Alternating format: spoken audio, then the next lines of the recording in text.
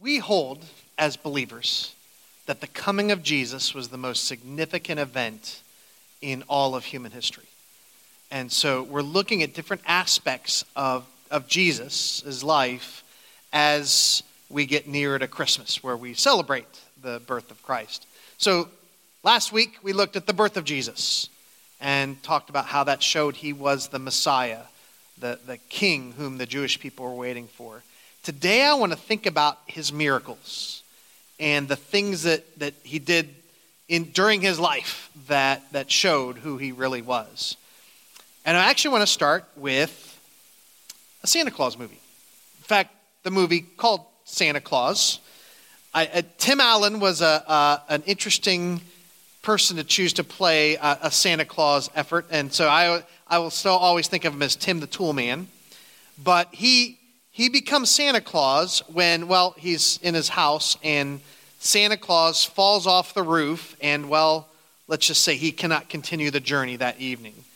And so Tim puts on the suit, and in putting on the suit, he gains the privileges and powers of Santa and completes the delivery of all the packages on Christmas Eve.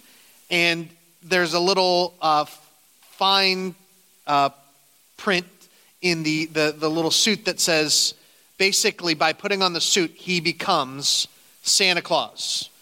And so for 11 months of the year, he finishes that night, and then 11 months of the year, he'll live his normal life. And then in that last month, he has to take on the role of Santa Claus, which leads to problems because his normal life's a lawyer, and then all of a sudden things start changing for him, and the people, of course, don't believe he's Santa Claus, and there's a lot of skepticism, and it all works out, but here's the thing. I don't know if you watch this movie, and there's a lot of movies like this, where you're like, why doesn't he just use his Santa powers, right? As Santa, he can do all these things.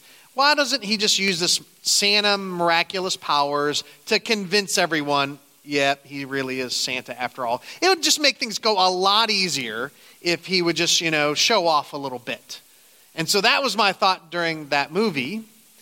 Well, let's apply that to Jesus. If you've read the Gospels, or maybe even just know from it, Jesus does a lot of amazing miracles. He could do things that are incredible. He's got powers.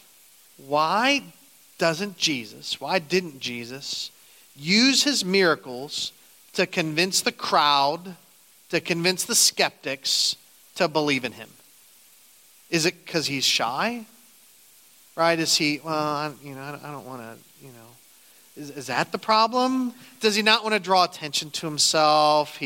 Maybe he lacks confidence. Jesus just doesn't want to, step out there. Maybe he's not sure he could do a miracle. What's going on? I mean, if Jesus is the Son of God and he could do these amazing things, why not use those miracles to bring the kingdom of God? Like, that would be a heck of a lot easier. Interestingly, that's the question the devil asked Jesus as well. We're going to get to that. But before Jesus starts doing miracles, that's the question he has to face from God's enemy, Satan, during his temptation time. So know this, is Jesus' birth was miraculous. We talked about that, born of a virgin. But his growing up is relatively normal. We don't have a whole lot of stories. We only got one small story of him as a youth. And even that, it's not a miraculous event. He didn't go around doing miracles as a child for all his little friends in Nazareth. There was books written later, they're called the Apocrypha, that do talk about Jesus doing miracles as a child. One of them is known as the Infancy Gospel of Thomas.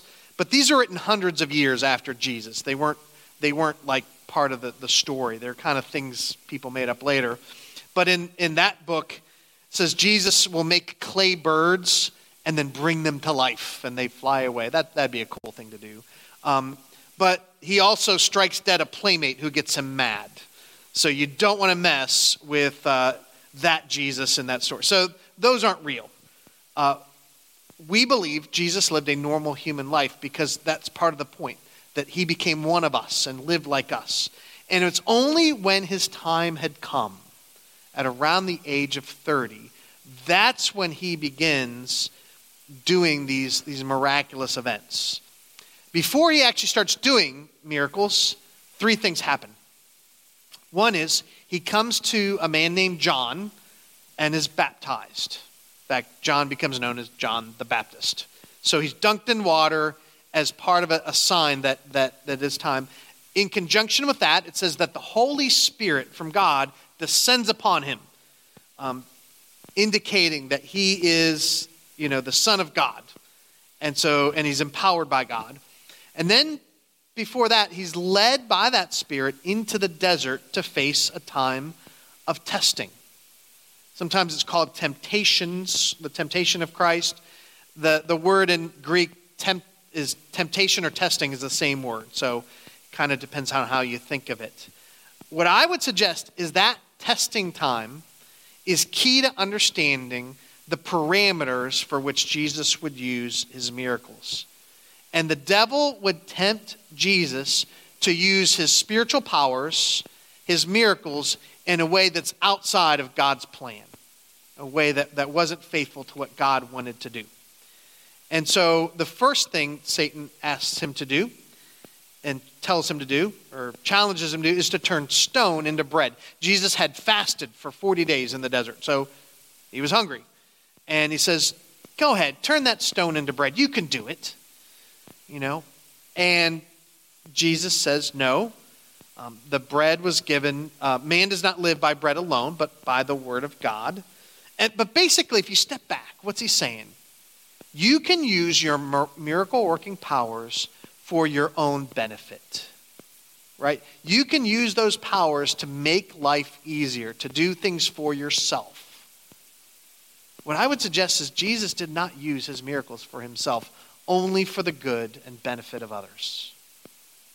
The second temptation, and I'm going by Luke's order. The Gospel of Matthew is a different order. But in Luke's order, the second temptation is the devil says, worship me, and I will give you power. I will give you the rule over all the kingdoms.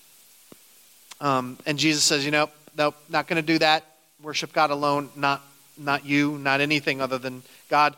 But again, if you think about what he's saying, Satan's saying to Jesus, if you do things my way, you can be a ruler over the political powers of this world. Satan knows how the power politics works. And Jesus could use his miracles to gain power rather than the route God would have him go. And Jesus would not do it. He did not use his miracles against his opponents. He never used them to harm someone. In fact, when one of his disciples took a sword to the ear of one of the guys trying to arrest Jesus, Jesus not only stopped him, but healed the man's ear.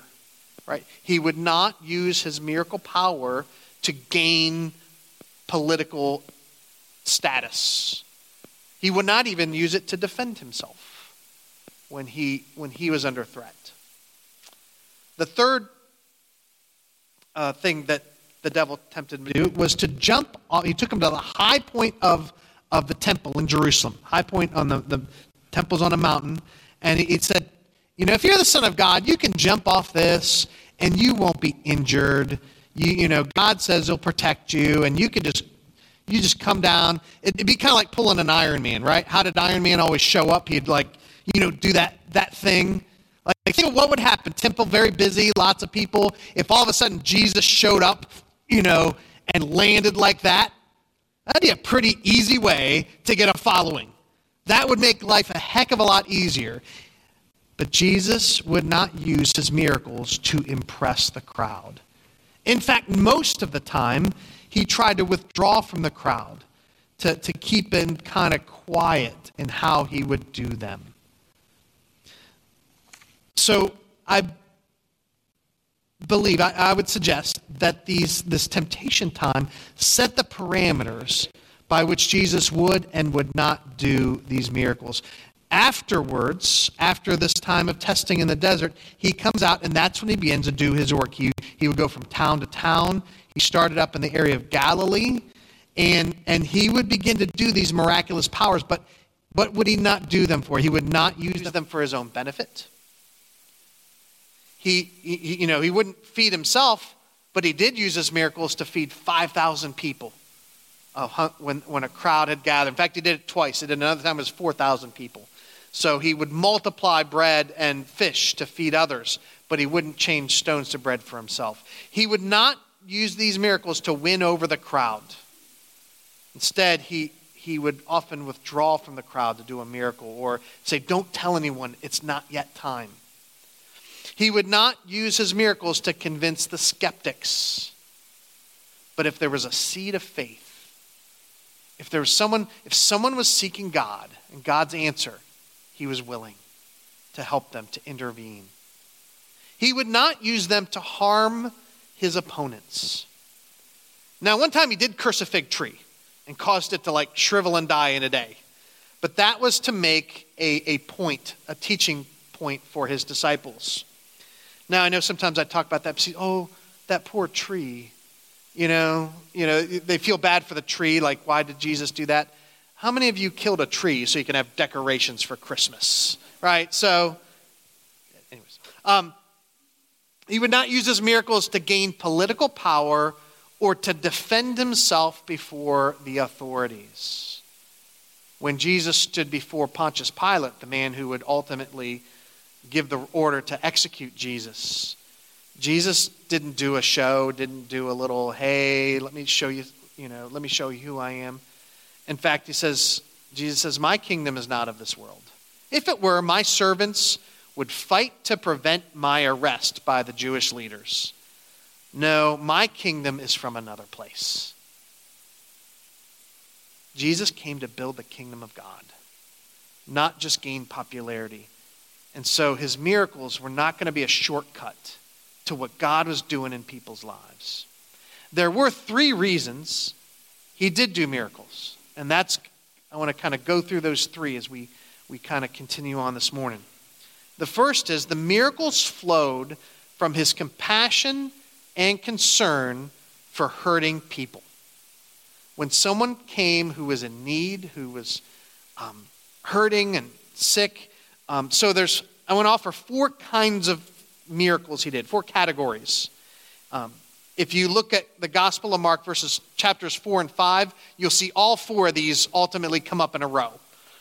So one of the main kinds of he did is healing.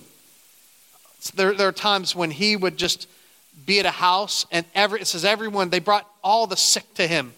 Right? Everyone who was hurting or sick would come, and Jesus gave them each time and would heal them all. The second kind of miracle he would do is really just an extreme version of healing. It's restoration of life. There were a few times where someone had died, usually died fairly recently, and Jesus would actually bring them back, to restore them to life. The young girl is one of the stories in that. I think that's in Mark 4 or 5. And now, just to be clear, this is different from what would happen to him at the resurrection. A restoration of life, the person would come back and live the rest of their life normally. A resurrection was being raised to a completely new kind of life. That's a whole different topic. But in his life, so Jesus would do that a few times. The third kind of miracle he would do would be a nature miracle that demonstrated his power over the created world.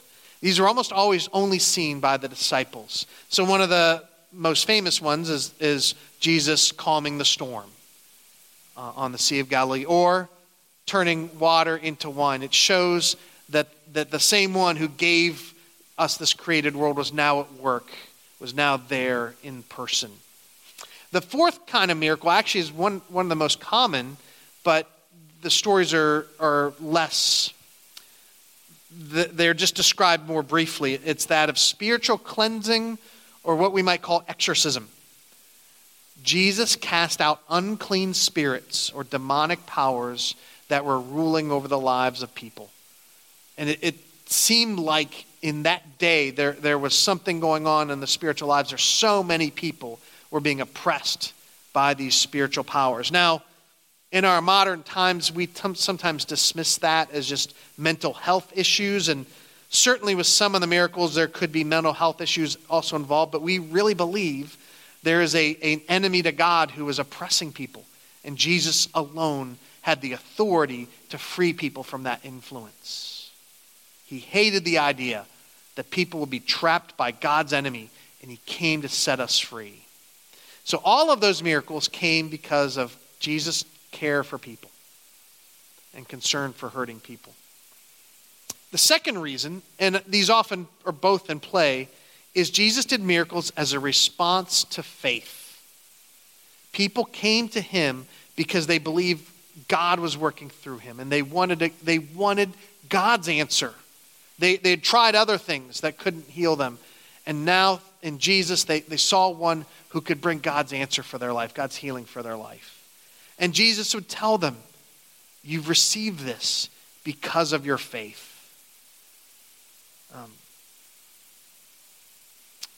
One time, he was actually in his hometown, and it says he couldn't do many miracles. Let me read it from Mark 6. It says he could not perform any miracles there except to lay his hands on a few of the sick and heal them.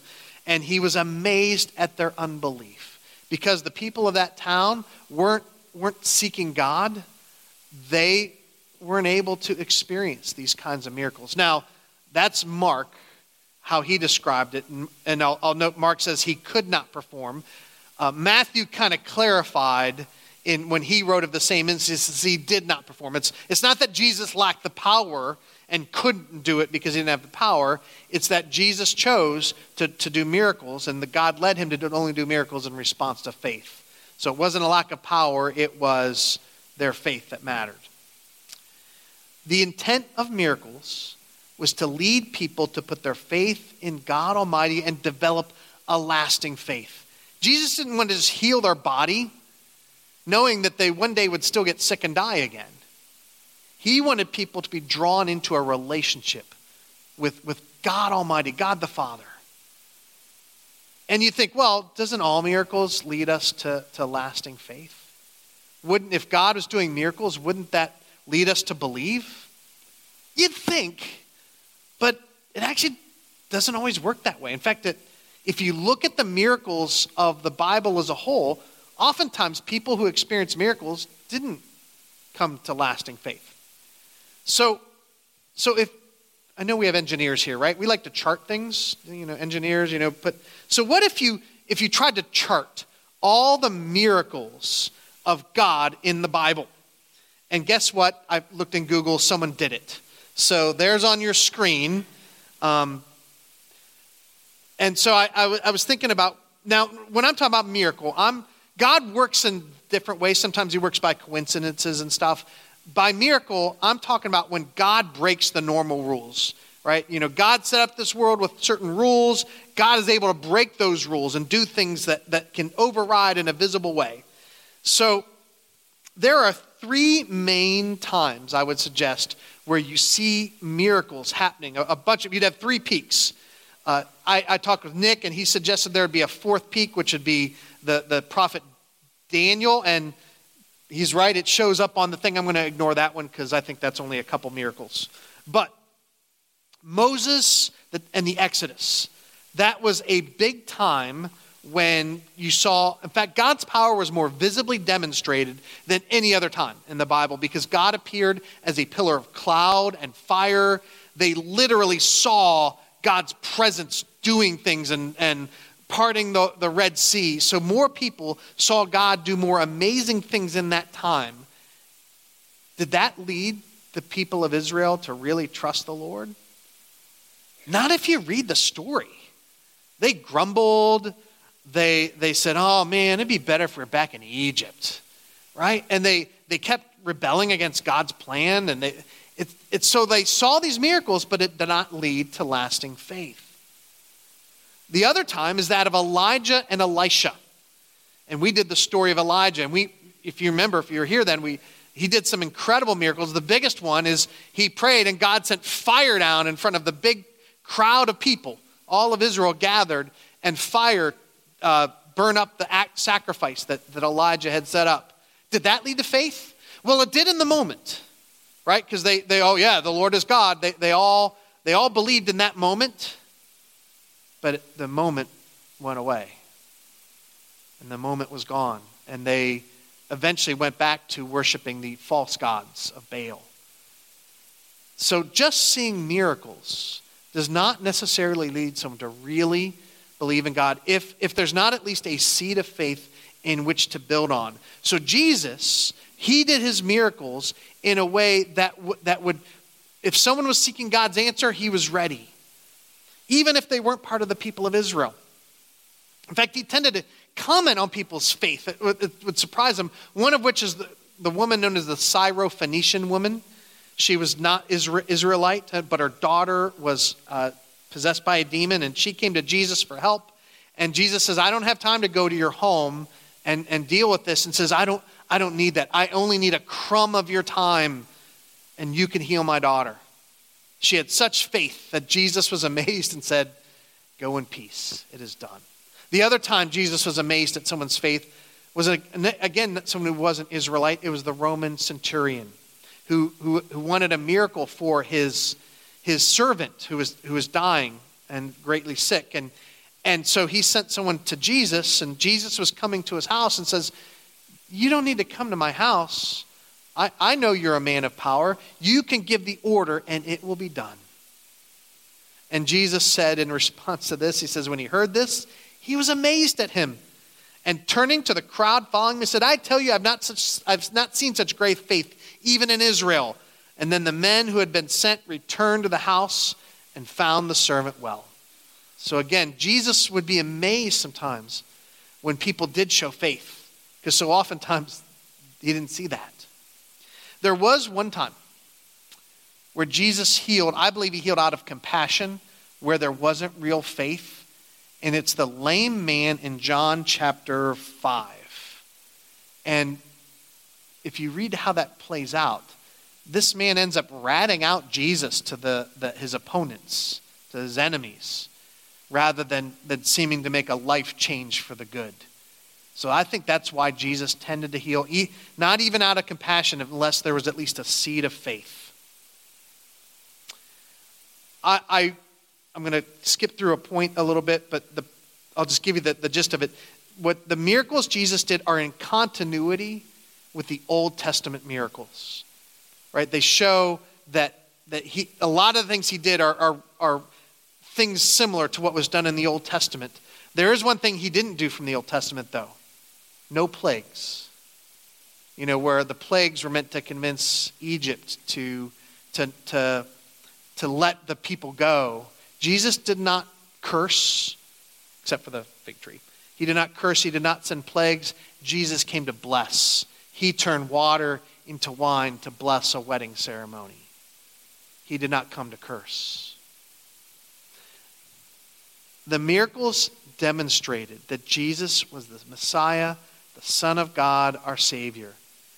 They were not to win over the skeptic, but they were to build the faith of those who were turning to God. So my third reason Jesus did miracles was as a sign for the disciples to trust him and follow as his disciple. And that gets to our story that Kate read about on the fishing boats. So Jesus started doing his ministry around the Sea of Galilee. It says Lake of Gennesaret. That's just another term. The Sea of Galilee, it really is just a big lake, not a sea. But so it has different names. And Jesus went to where people were living. He went to the seaside. He would occasionally give messages in like the religious places like the synagogue or the temple. But he tended to get out where people were living life, doing his work there. I think there's something as we do our work here at East Glenville, we need to consider that. And I know there's at least one group that does a Bible study at the breakfast place. I think one of the diners, right? Maybe we need to do more of our stuff outside the church building where people are living and looking for ways to do that, because that's what Jesus did. Get the message outside the building where we can. So Jesus was teaching and he'd drawn a crowd. There's something about him, the way he taught people wanted to hear. The crowd was so much pressing in on him that he needed a platform. And he saw some fishing boats and he took advantage of those. And he borrowed the boat of a man named Simon and used that as a preaching platform. Well, Simon wasn't using it at the moment because he and his friends had fished all night long and they'd come up empty. So there they are, they're done. You fish at night, it's better fishing. During the day, he was just cleaning his nets, probably hoping to go home and go to bed, I'd imagine. And so Jesus is there teaching, and these fishermen, Simon and some of his friends, we find out later it's Andrew.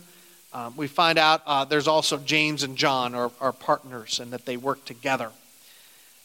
When Jesus is done teaching, he looks at Simon and says, hey, let's go out into deep water and put out the nets for a catch.